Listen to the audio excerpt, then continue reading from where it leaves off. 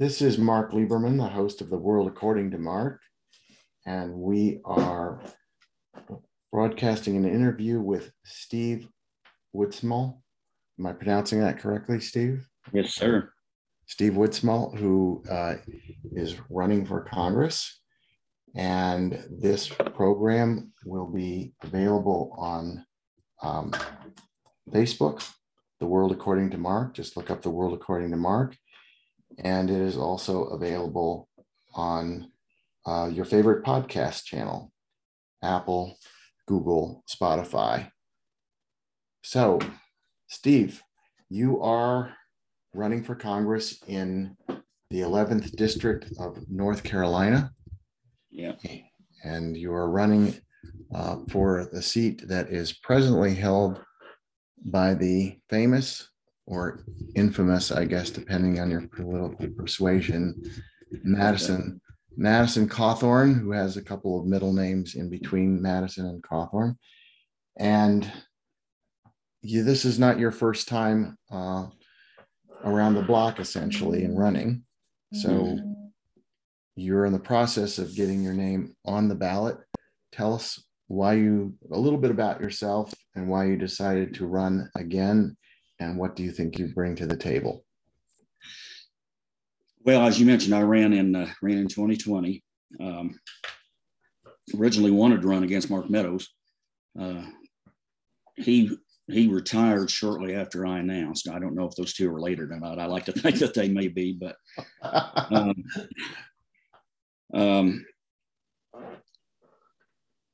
left the Democratic Party shortly thereafter. For a number of reasons.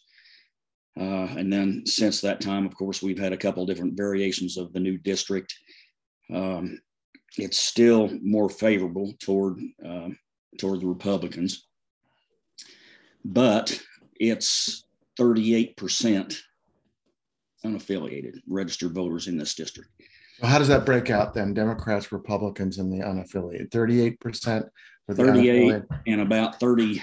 I think it changes depending on what source you look at, but it's like 38, 36, 34, something like that.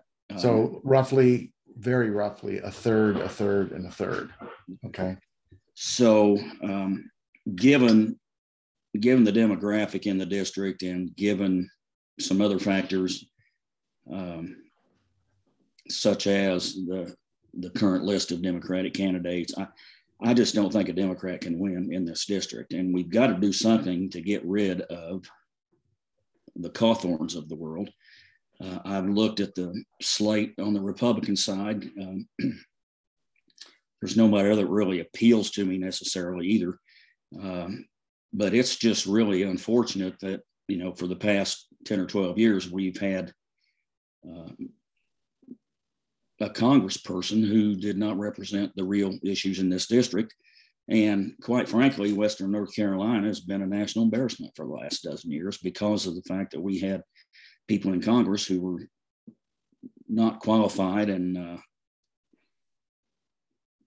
there are a lot of words I can use. I probably can't use them on your podcast. Well, let's say that with regard to unqualified, and again, I don't feel like this is a partisan statement. I think Madison Cawthorn sort of sets the new level of unqualified. It's not necessarily a lack of qualifications that he was the youngest person to get into Congress. But that in itself suggests, okay, if you're 25 going on 26, hopefully you must have done a lot of really important things prior to running for office. And Madison Cawthorn just didn't. And the things that he was campaigning on in terms of his quote record, a lot of that turned out, again, media sources people can check, to be untrue. Yes. He did not get an appointment to the Navy.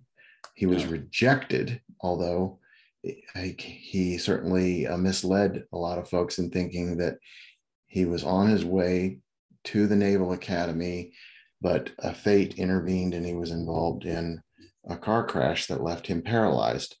which is unfortunate, although there are issues surrounding how Yep. that accident occurred and how he handled himself and his friend at the time. And then there Yep. were a lot of other issues about his business, which seemed to be more of a put up, a fictitious business with real estate transactions, of which he had none at the time, or nothing of substance.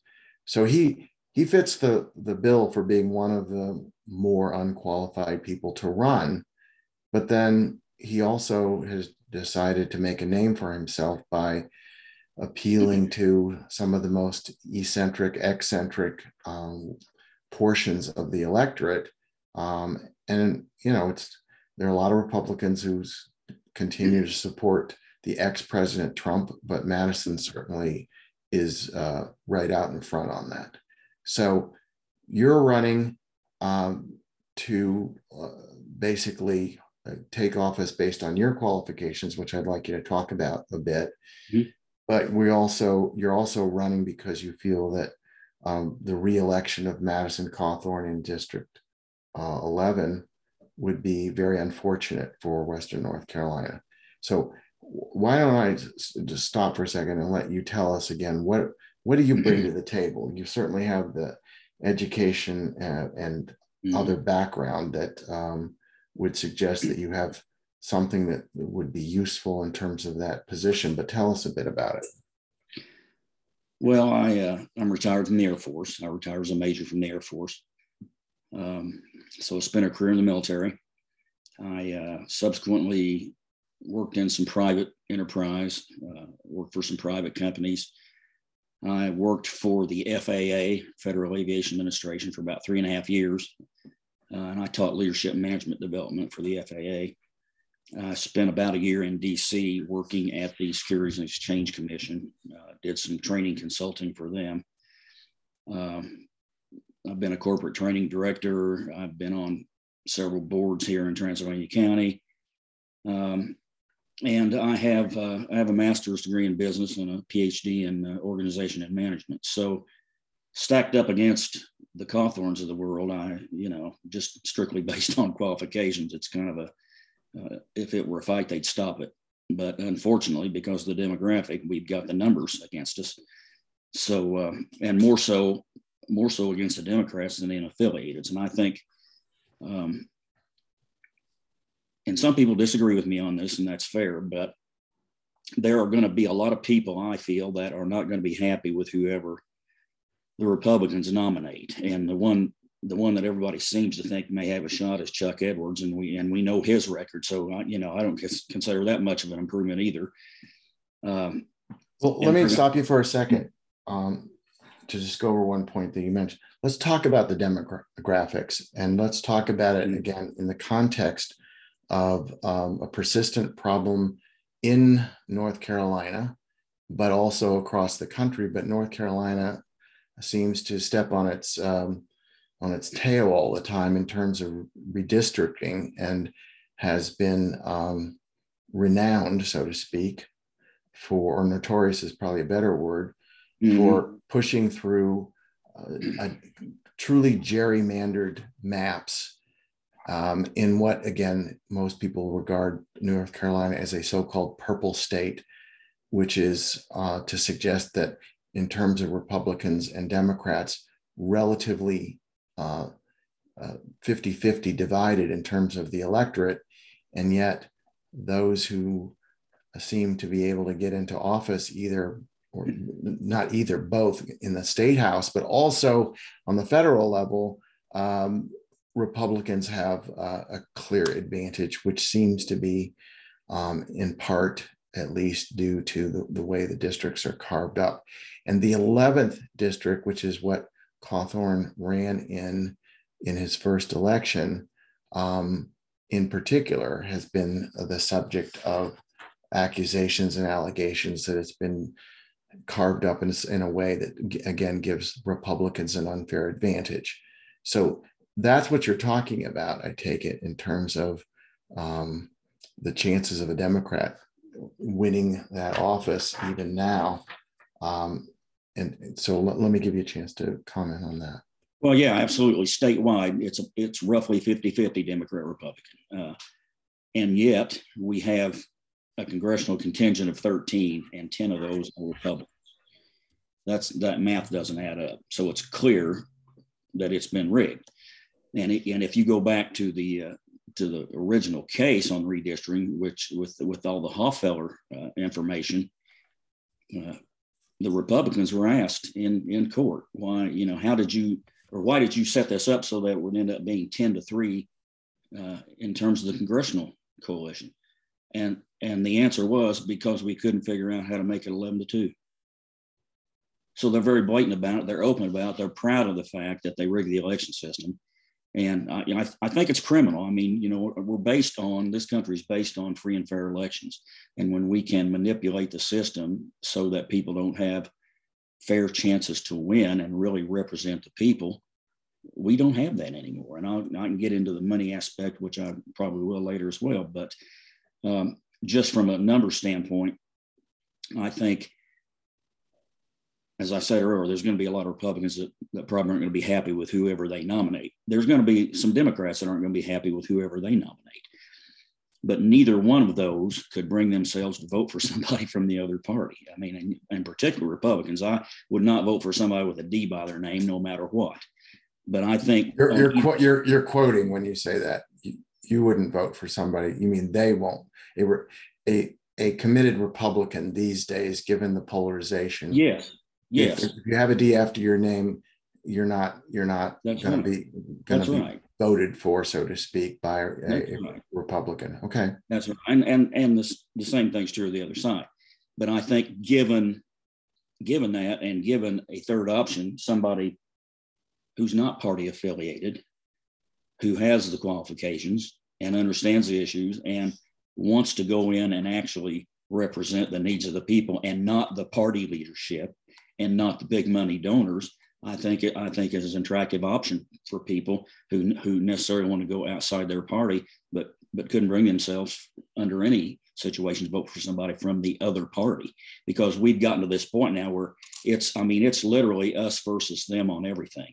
It's never about what's in the best interest of the people. You're saying that the partisanship of both parties is such that we see gridlock time after time, and important legislation, and I'm commenting here, important legislation which doesn't necessarily intrinsically seem to be partisan ends up being partisan because the politicians say it so. Yes, and so it's very simply a matter of Republicans. If a Democrat likes it, a Republican will not like it, and vice versa. And it all depends on whose idea it is. And I think probably the most recent obvious evidence of that was the nomination hearings for the Supreme Court justice. And even some of those Republicans in the Senate said, yeah, she's qualified and she did a good job.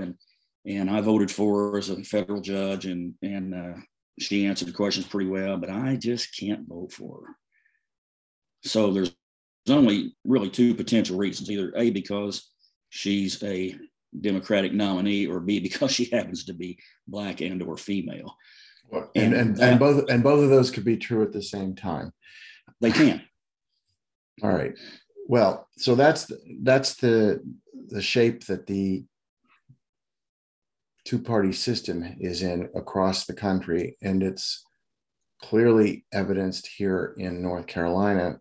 And North Carolina is not different from a lot of other states, but that's what we have. So we have a Republican legislature who makes the decision, and made a decision several months ago, to carve up the districts in a way that would favor Republicans. Some would argue, and they're not wrong, that when the Democrats controlled the state house, they did the same thing, but to benefit Democrats, which doesn't make it right, just makes it a fact, but one that is unfortunate.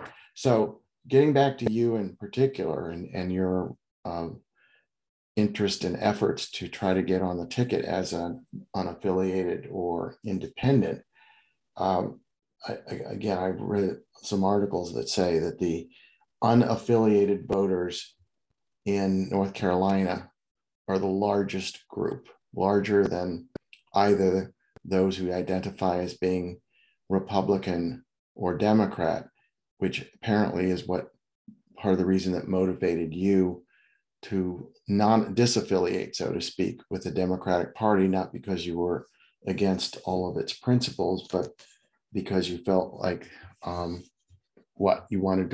you had some independent issues, or you felt like it was purely based upon your intentions of running as an independent yourself? Well, no, frankly, after 2020, I had no intention of running again. And I left the party for a number of reasons.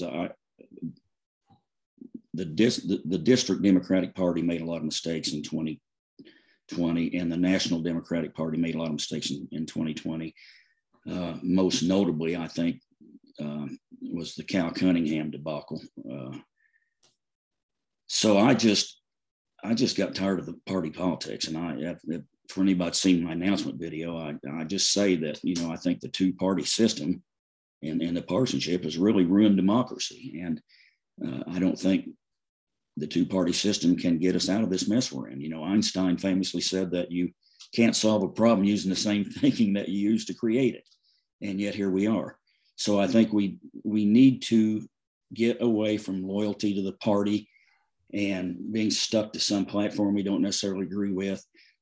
And first and foremost, get the money out of politics, because the loyalty really goes to the people that pay the money.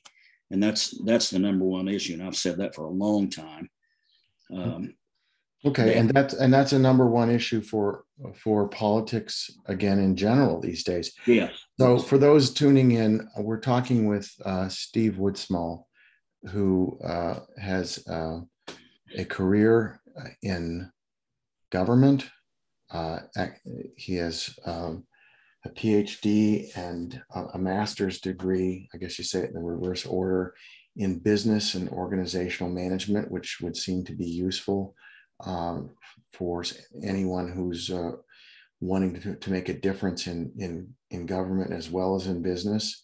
He has a military career, and we're talking about partisanship and the difficulties of getting properly qualified, non-extreme people in a representative democracy that we have, and how difficult that's been, and how you are an example of someone who tried to run a candidacy that would make a difference, and it didn't work first time around. I mean, and that doesn't mean it doesn't work. That just means yes, you tried it. There's many Congress people that go on after one or two or more quote defeats, and they ultimately prevail. And that's what you're hoping for in this go round. But you do have an uphill battle, only in the sense that you're not an incumbent, and there's certain disadvantages, obviously, by trying to go in as an independent as opposed to being affiliated with a particular party. So how did you assess the benefits that you would lose by not continuing your membership, so to speak, in the Democratic Party? I don't think I lost anything by the Democratic Party. What I have told many people is I didn't necessarily leave the party. I feel like the party left me, based on the national platform. And typically in a lot of federal elections, the national party will get involved and try to get rid of the Cawthorns of the world and support a candidate. They've not done that here in Western North Carolina. So I'm not missing anything. If I'd stayed a Democrat, I wouldn't have gotten any help. And I would venture to say whoever the nominee is this time is not going to get much attention from the national party in terms of support or financial support or anything else, because they feel like it's not winnable. And I think they're probably right. It's not winnable by a Democrat. But I'm just, I think that being unaffiliated, I think and I didn't, as I said earlier, I didn't ever plan to run again. But when I looked at what we have now and looked at what the potential is based on the people who've filed on either side now, that's not going to change anything. And so I think we have to get in there and make some serious changes and start attacking the problems that the people want us to address, and not just be the one that talks the loudest or makes the most noise or says the craziest things to get attention. I think I really just want to prove to the country and prove to myself that we still have some democracy left, and you can be non-party affiliated, you can be independent, you don't have to raise millions of dollars, you can be a viable candidate, you can win if you have the right message, and that is party politics is a mess. It's really about representing the people that you're supposed to represent, and it doesn't take millions of dollars, and it doesn't take party backing. And hopefully we can get on the ballot and have a shot at that, and maybe encourage more people who are like-minded to eventually jump into races as well, and start that change process to get us back where we need to be. So let's talk about that process as it pertains to you, Steve. The primary that was supposed to be held in North Carolina in March was delayed because of a legal challenge against the way the districts were carved up, so to speak. I keep using that term, carved up, but I think that's appropriate. It is. Yeah. And so the maps were redrawn, and there were changes made, including in the 11th district. But as a result of that delay, the primaries for the Democrats and Republicans have been delayed till sometime in May. You are, in effect, waging a separate battle, so to speak, yes, to get on a ballot, period. And you will not be competing, so to speak, if I have this correct, in the primaries. Is that a correct statement? That's correct. Okay. Yeah. So basically, in order to even get on the ballot, it requires 1.5% of the total number of registered voters in the district. So the math is that means for me in District 11, it's 8,318. Okay. Get on the ballot, which, by the way, of the 13 districts is the highest number in the state to get on the ballot as unaffiliated. I see. Okay. So that involves then getting signatures from people who would essentially, they don't have to agree to vote for you. They just have to agree that you should have a shot at the race, and you should have the ability to compete with Democrats and Republicans who end up surviving the primary challenge. Yes. and become representatives of both parties. But that, as you say, is a challenge, because getting those numbers, maybe to some people that doesn't sound like a lot, and you're only asking for people to, yeah, it's a lot. You're only asking for people to sign their names. You're not asking them to give you money, although you wouldn't turn it down, subject to campaign finance rules. So that's what you're up against. So what is the way that you're trying to get out the message? And then I guess more important than that is, what is the message beyond what you said? Government's not working. We got gridlock. The two-party system doesn't work very well. We have unqualified candidates and extreme candidates who are in the race. And those people don't, I think, according to the way you feel about it, don't necessarily represent the will of the people. So how are you going to get this message across to get over out of the starting gate, so to speak, and then ultimately be successful in a general election?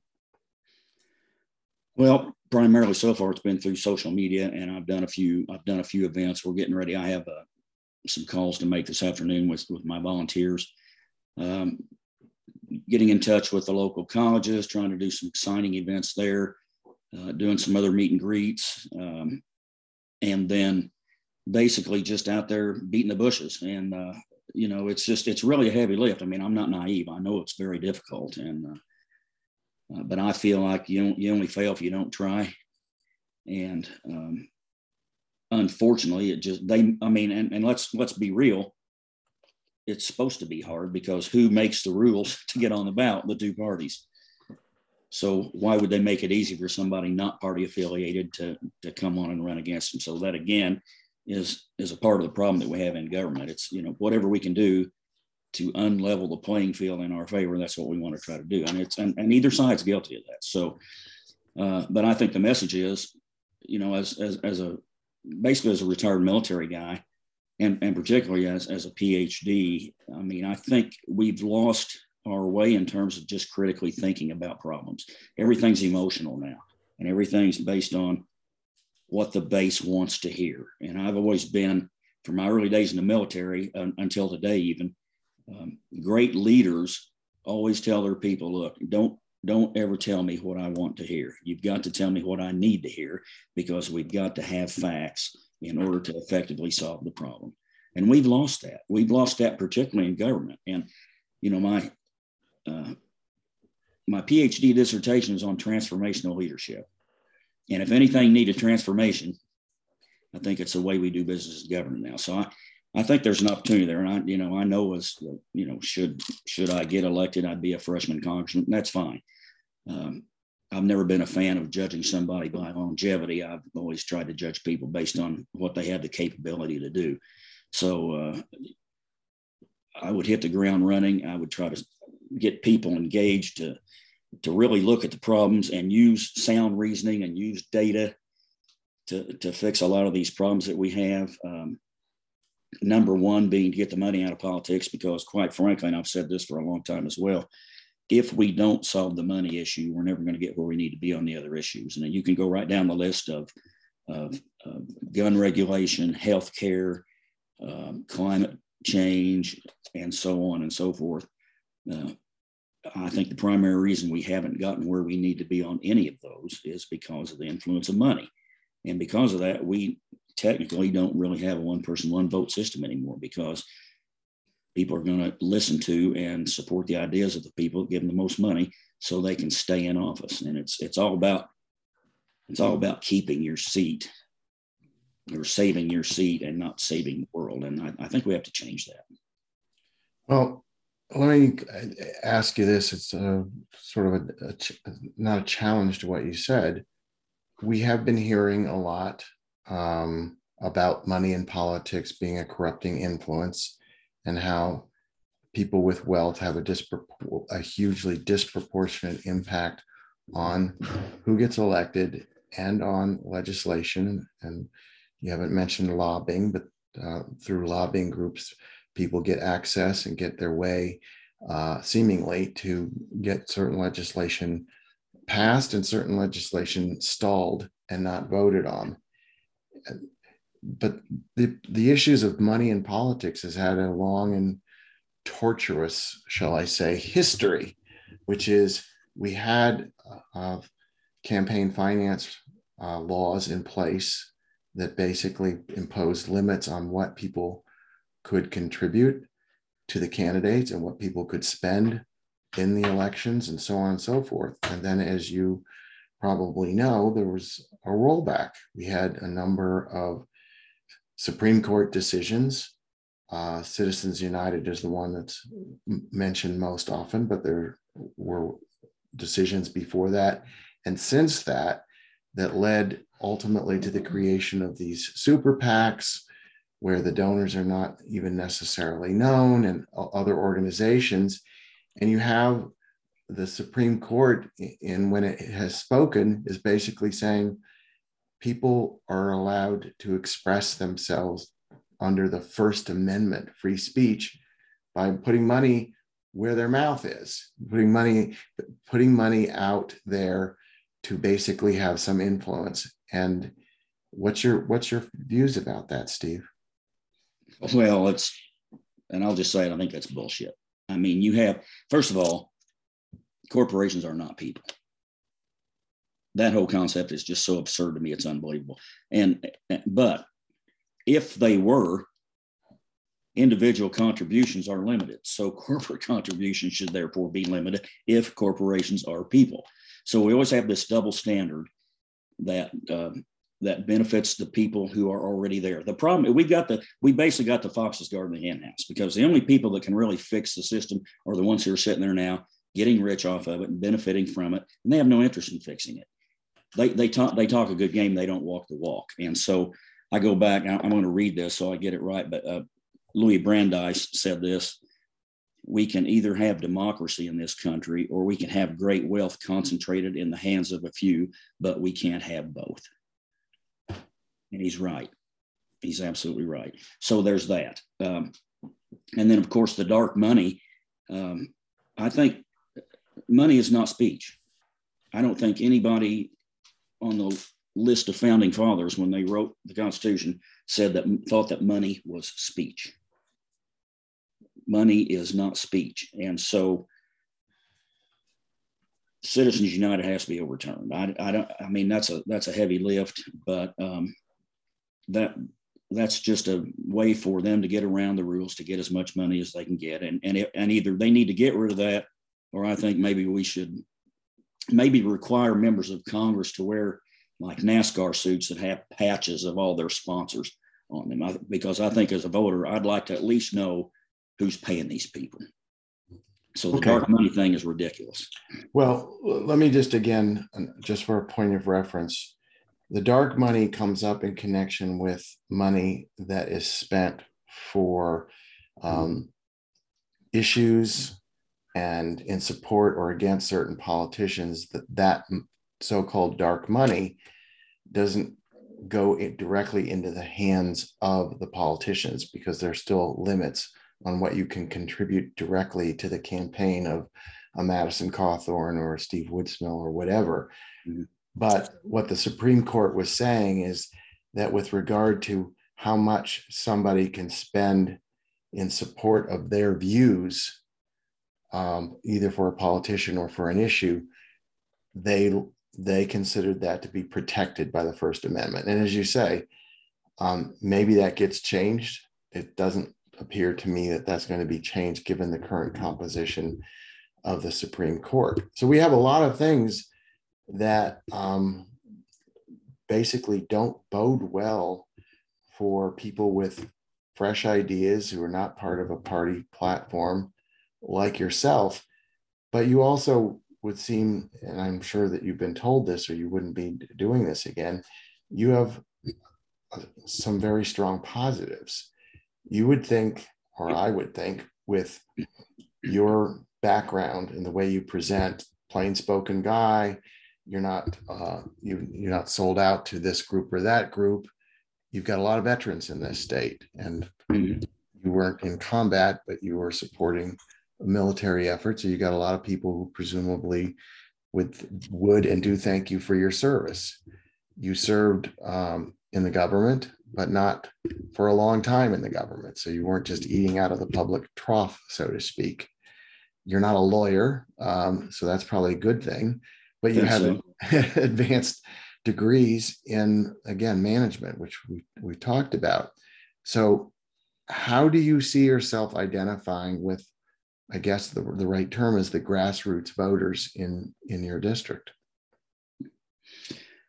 Well, I'll go back to my early days. I was born and raised in Indiana on a farm in rural southern Indiana, and we didn't have a lot of money. Farming was tough. So I've been there. I worked on a farm. I put up hay. I've milked cows. I've driven tractors. I've done all that stuff. So I come from hard work. I don't come from big money. Nobody in my family has big money. So everybody in my family basically worked for everything they got. And I think that's where we are now. Unfortunately, a lot of people are particularly in the rural areas, are working very hard, and they cannot get ahead. And I don't understand, but it seems like a lot of those folks that I just mentioned tend to vote for people who actually are against most of their interest. And I don't understand the dynamic there, but I think we've got to get out and communicate to people. And I think that's one advantage of not being a Democrat, talking to people who may lean to the right or are conservative. So look, I'm not a Democrat. I'm just an old farm boy from Indiana, retired from military, got some education. I understand the issues. I want to fix the issues. And I don't care what party you're from or who's in charge of Congress or anything like that. I'm working for you. Okay. So for those just tuning in, we're speaking with Steve Woodsmall, who is running for the Congress in the 11th District in North Carolina as an independent or unaffiliated. And he's running for the seat that is currently held by the incumbent, Madison Cawthorn, who has deliberately attracted a lot of attention, and not a lot of it is necessarily good for him, it would appear. And yet he has, to speak to the issue we just talked about, Steve, he has a lot of money to spend. And money is not the same as votes, but money seems to go a long way to attracting votes if you get your money from the right people and if they're active enough on your behalf. So I think what you just went through in terms of, again, how you identify with the grassroots, but how the grassroots doesn't seem to understand that a lot of the politicians that supposedly represent them are not really representing their interests. And that's a comment I wanted to just get you to pick up on, because you mentioned earlier about politicians speak to their base, and we hear that language, but it's not clear to me that they're speaking to the base in terms of asking the base what's important to you, as opposed to seizing on fear factors and a lot of prejudicial viewpoints, knowing that that will rile up a lot of people and get them motivated, but that's not their core issues. Again, we all know that core issues for most people are issues involving their pocketbook, their family, the education of their children, the defense of this country against foreign adversaries, and things of that nature. And tell us how you are able to, get hold of those core issues and speak to these people, because the view is people may come out in favor of this candidate or that candidate, as we talked about, or I'm a diehard Republican, so I'm never voting for a Democrat. Well, they don't have to make that case to be in support of you. But what do you do in terms of your direct interaction with voters to get an understanding of what it is they want, and then to explain how you would do better in representing their interest in Congress? Well, yeah, that's a good question. And let me go back to something you said, though, about defending the country against foreign adversaries. I took that oath numerous times, and it says you support and defend the Constitution against all enemies, foreign and domestic. We're not even protecting ourselves against domestic enemies, and the Cawthorns of the world I include in that list. But again, a lot of it's just, I think, number one, it's a lot of emotional appeal, primarily around guns and God and abortion and those hot issues. But I'll tell you, we had a situation the last time I ran where we're talking to some apple farmers in Hendersonville. And they were like, oh, I love Mark Meadows. He gets us all this money, and he does this and he does that. He's a great guy. I said, he voted against the Violence Against Women Act. So what? What does that have to do with apple farms? Well, what that has to do with apple farms is that most of your workers are migratory workers, and they don't have the protections under the law for spousal abuse, domestic violence, those kinds of things. And without that, they're not going to come here. And people didn't know that. They don't understand some of the finer points of a lot of the legislation, how it affects them. It sounds good, but they don't dig deep, and they don't take the time to think or really understand. They decide they like somebody because he gave them money once. And Cawthorn's a classic example. He voted against infrastructure and then showed up in Jackson County to give a check to Jackson County for infrastructure. Look what I have for you. But failed to mention he voted against it. Now, people are not that stupid, but that's the kind of thing I think people need to know. It's a lot of that smoke and mirrors. And I think the people who, there's going to be, there's probably 30% of the conservatives who there's nothing you're going to do to get them anyway. They're written off because they're they vote Republican or Democrat because their great granddaddy did, and that's what they do. But it's a matter of really just taking the time to explain to people, look, here's why it's important to understand what you're voting for, and here's how those votes actually affect you, and here's what I want to do about that, because I'm really in it. I've told people for a long time, I learned this early on in the military, if you're not part of the solution, you're part of the problem.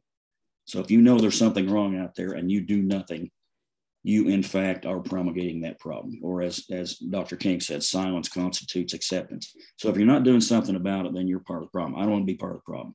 But I think people have to really understand the problem for what it is. And as I taught in every decision-making course I ever taught, the first step in solving problems is, number one, realizing you have a problem. And then number two, being able to define that problem for what it is and make sure you attack the actual problem and not the root cause of the problem and not just the symptom of the problem. And the politicians are out there putting Band-Aids on everything to look good in front of the base, and they're doing nothing to get to the real root cause of the problem and fix it permanently so it doesn't come back, because that works for them. Behavior that is rewarded gets repeated. And as long as we let them get away with that type of thing, they're going to continue to do it, and the problems aren't going to get solved. So I'd like to get to you specifically, give you an opportunity to talk about some real core issues, some of which were part of your platform in your past run for office, but are presumably still out there. So let's talk about, again, an issue that I think gets too much overworked and nothing, a lot of smoke, but nothing really ever comes out of it. And that is the so-called Second Amendment issue. What I'm trying to say about that is this: we have a Second Amendment for years and years and years that tended not to be terribly controversial, because the way most people interpreted the Second Amendment is that it had something to do with the state's ability, individual states, to raise a militia and to have sufficient ability to get guns involved in order to fend off foreign adversaries, or if the government turned against the people. In recent times, that has not even come up. The issue is everybody who wants to should be able to have a gun for their protection. And if you take the guns away from some people, the people that are intent on committing murder and mayhem will still have it, but everybody else will be defenseless. And as you say, I'm sure in North Carolina, you have a lot of people who put it in simple terms, but not necessarily in correct terms, which is, we don't want the government taking away our guns. What is it? Where do you stand on that? And before you answer, let me again say I'm talking with Steve Woodsmall, who is running for the U.S. Congress in the 11th District of North Carolina. And now I've put him on the spot to tell us how he deals with that issue, because it is an issue that has drawn, again, in some ways, far too much attention. And not to say that gun protection and gun issues and gun killings is not important, but it doesn't have to always come up as being, as they say, binary. You're either for the Second Amendment or you're against the Second Amendment, because we've got a Second Amendment. It doesn't look like it's going to change anytime soon. Yeah, that's an issue that I really take serious on. In fact, when I ran last time, Natalie Howe endorsed me for my position on gun regulation, Riley Howe's mother from Waynesville. But here's this. I'm sorry, where does she fit in? And Riley Howe's mother, whose son was killed by a shooter. Okay. So going back to the issue of problem solving, you have to define the problem correctly. We're not defining the problem correctly. But don't you have to say, just to interrupt a second, don't you have to say to somebody who is worried and thinks that that there's a contingent of government, primarily the Democrats, liberals, who want to take their guns away, don't you have to speak to that issue first before you can even talk about other ways of solving gun violence?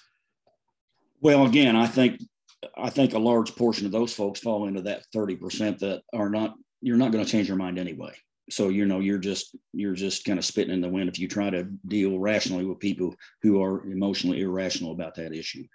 But for the rest of us, I would just say, frame the problem in the correct perspective, because gun regulation is not a Second Amendment issue. Yeah, I said it.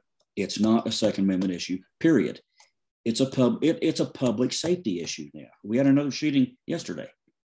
Last I saw, like 6 people were killed. It's a public safety issue. We need to address it as a public safety issue.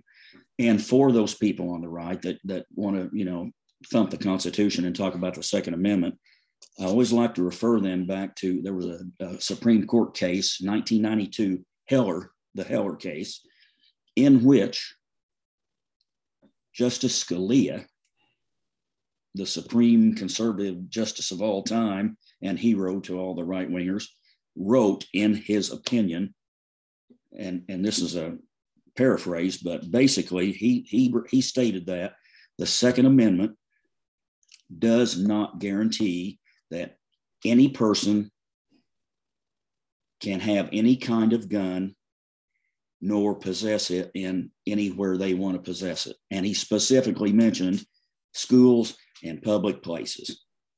End of discussion.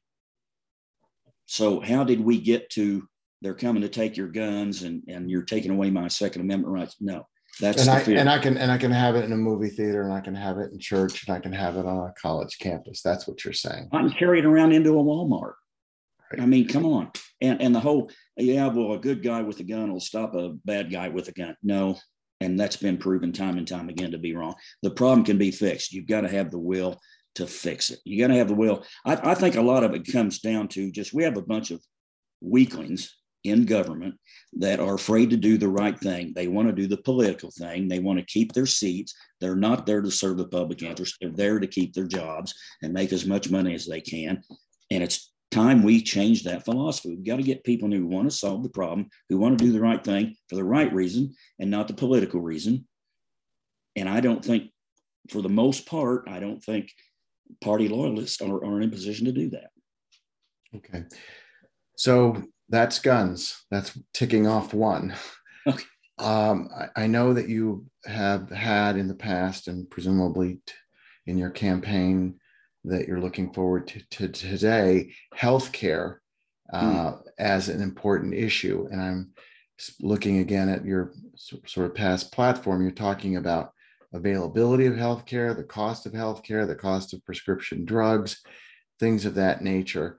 And one of the things, again, that we have in an issue in North Carolina, but it's other states have it too, is we never got passed through the state legislature, so-called expansion of Medicaid, to give people who don't qualify based upon the income requirements to get it. And so many of those people are left with no health insurance. They don't have the ability to get private insurance or to afford private insurance, and they don't get drawn into the additional safety net from Medicaid.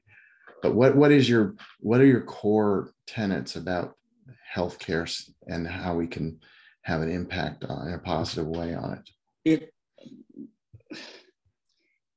It really bothers me to even have to talk about that, because to me, as a business major and a management person, that's such a no-brainer to me that it's unbelievable. I mean, and I 100% am for a universal single-payer healthcare system.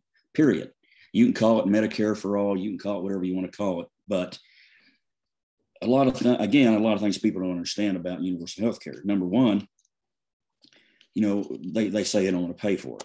Well, we're paying for it anyway, because people that don't have access to healthcare cannot go to the doctor. They can't afford to go to the doctor when they have a cold or they get hurt somehow, or whatever the case might be. They don't go to the doctor, and invariably those things will continue to get worse because they've not been treated. They end up going to the emergency room. They can't pay. So the hospital passes that on to the people who are paying.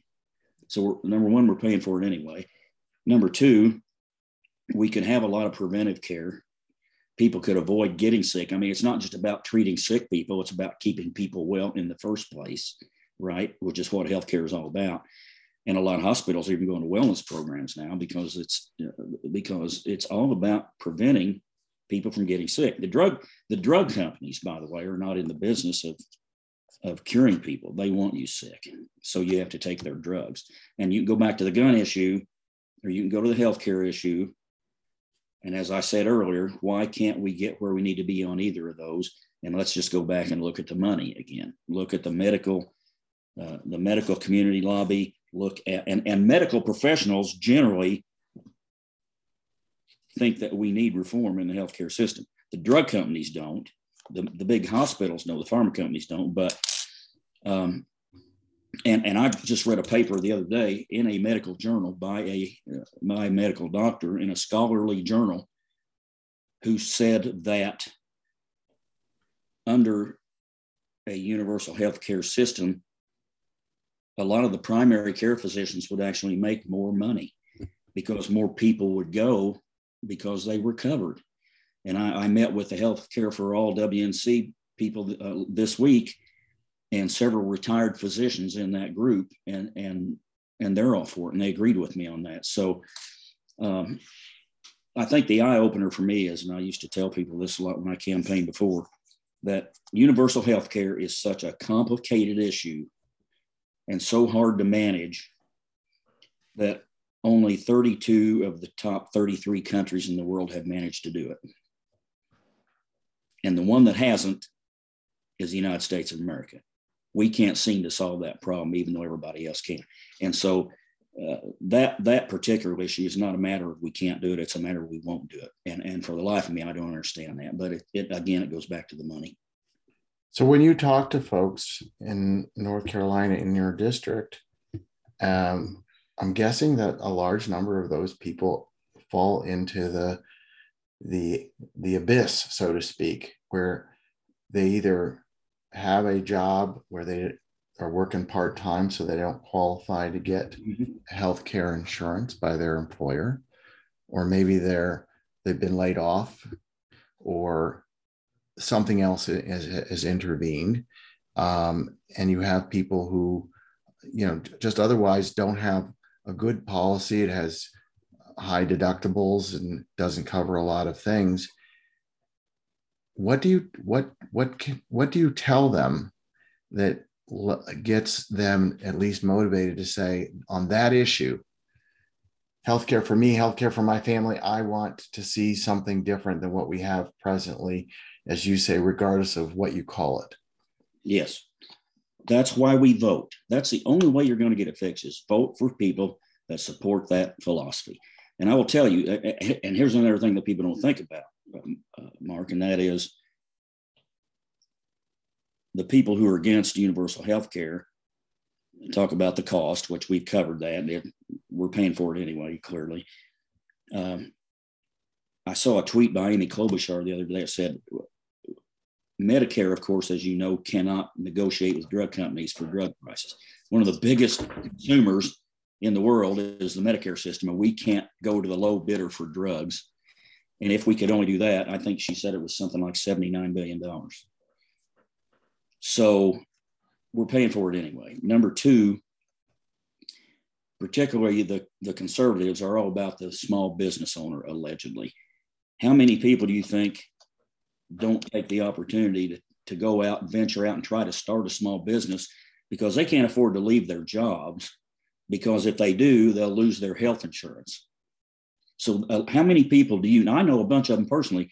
They are working in a job, not necessarily because they need the money, but they need the health insurance, and they can't go to another job that pays more, because then they'll lose that coverage. They have to wait 30 days or 90 days to get coverage in their new job. They're not covered for that period of time. They can't afford to take that risk. This whole healthcare controls everything. So we lose, with universal healthcare, people are portable. They can go where they want to go. They can do what they want to go. They don't have to worry about it. And the other argument is that, the system takes too long and you'd have to wait forever to get anything done. and those sorts of arguments that are not rationing of healthcare. Yes, go ahead. They're not based in fact. And I know one of my doctors, I have Medicare and TRICARE for being a retired military. I'm covered twice, and it sometimes takes me a month right now to get in to see the doctor. But I know people from the UK, I know people from Australia, I know people from Canada, and I talk about that with them and say, what's the real story behind the healthcare system? It's never been a problem. I mean, for minor stuff or elective stuff, you may have to wait, or it may not be covered. They can have private insurance for certain elective things like cosmetic surgery. That's that sort of thing. But most of the folks that you hear now, particularly running for Congress in this district, they hedge their bets and say, I think we should have Medicare for all, but we should also have a public option. Well, that doesn't work, because the whole problem with the healthcare system is the profit motive. And as long as you have that public option, you still maintain that profit motive. So this is one of those things where, compromise is not really effective. I mean, you have to either make a commitment and go all in, or you just have to leave it alone and let it continue to fail and cause people to lose their houses because they get sick. So there's no real in between there. And that's what I just wish people would understand, that, it's a major thing, but you've got to get in there and go with this thing 100% for it to be effective. And it will, because we've seen it in 32 other countries that it works. So all this noise about rationing and weights and can't afford it and those sorts of things, it's not based in fact, but it's based on emotion. And so the people, we have this thing called confirmation bias in research. People have decided they're going to believe one thing, and then all they do is look for evidence to back up what they already think, instead of critically looking at issues and saying, what does the data tell us? And based on that, what's the best decision to make in terms of fixing a problem? And we've got to get people turned around to really looking at problem solving and not just basing all these decisions about issues on raw emotion or fear.